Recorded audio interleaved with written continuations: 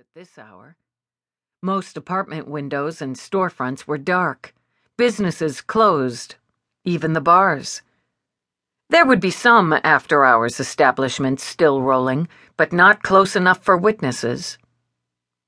They'd do a canvass, but odds were slim someone would pop out who'd seen what happened here.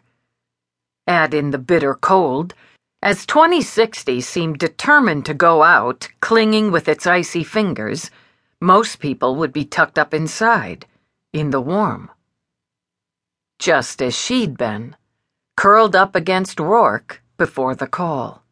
That's what you get for being a cop, she thought, or in Rourke's case, for marrying one.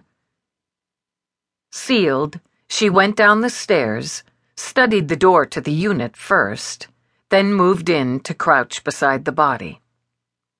Yeah, middle 40s, light brown hair clipped back from her face, a little bruising on the right cheekbone, some dried blood on the split lip.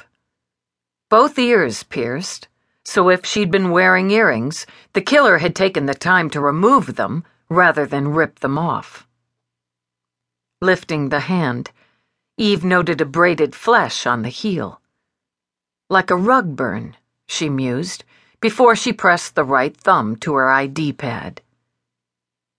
Dickinson, Marta, she read. Mixed-race female, age 46. Married, Dickinson Denzel, 2 offspring, and an Upper East Side address. Employed Brewer, Kyle, and Martini, an accounting firm with an office 8 blocks away. As she took out her gauges, her short brown hair fluttered in the wind. She hadn't thought to yank on a hat.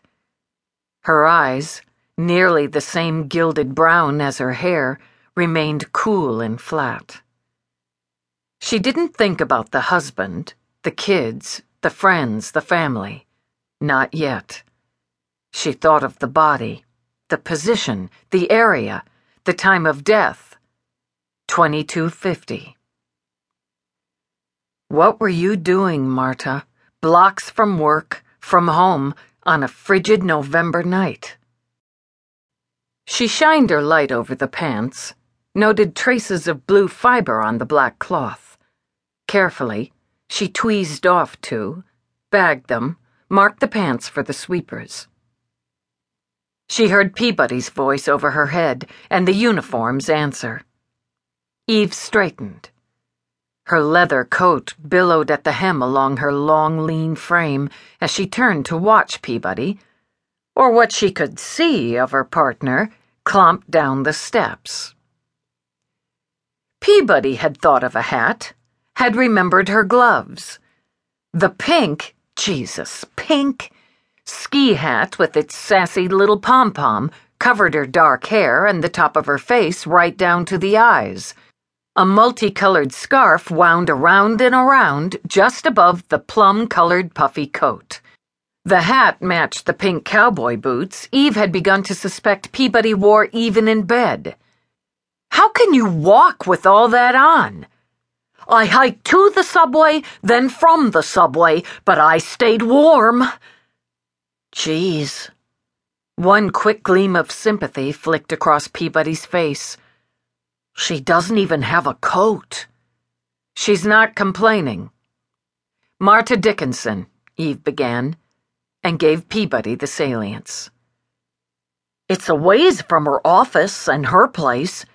Maybe she was walking from one to the other. But why wouldn't she take the subway, especially on a night like this? That's a question. This unit's being rehabbed. It's empty. That's handy, isn't it? The way she's in the corner there, she shouldn't have been spotted until morning. Why would a mugger care when? That's another question. Following that would be, if he did, how'd he know this unit's unoccupied? Lives in the area? Peabody suggested. Is part of the rehab crew? Maybe. I want to look inside, but we'll talk to the 911 callers first. Go ahead and notify the ME. The sweepers? Not yet. Eve climbed the stairs.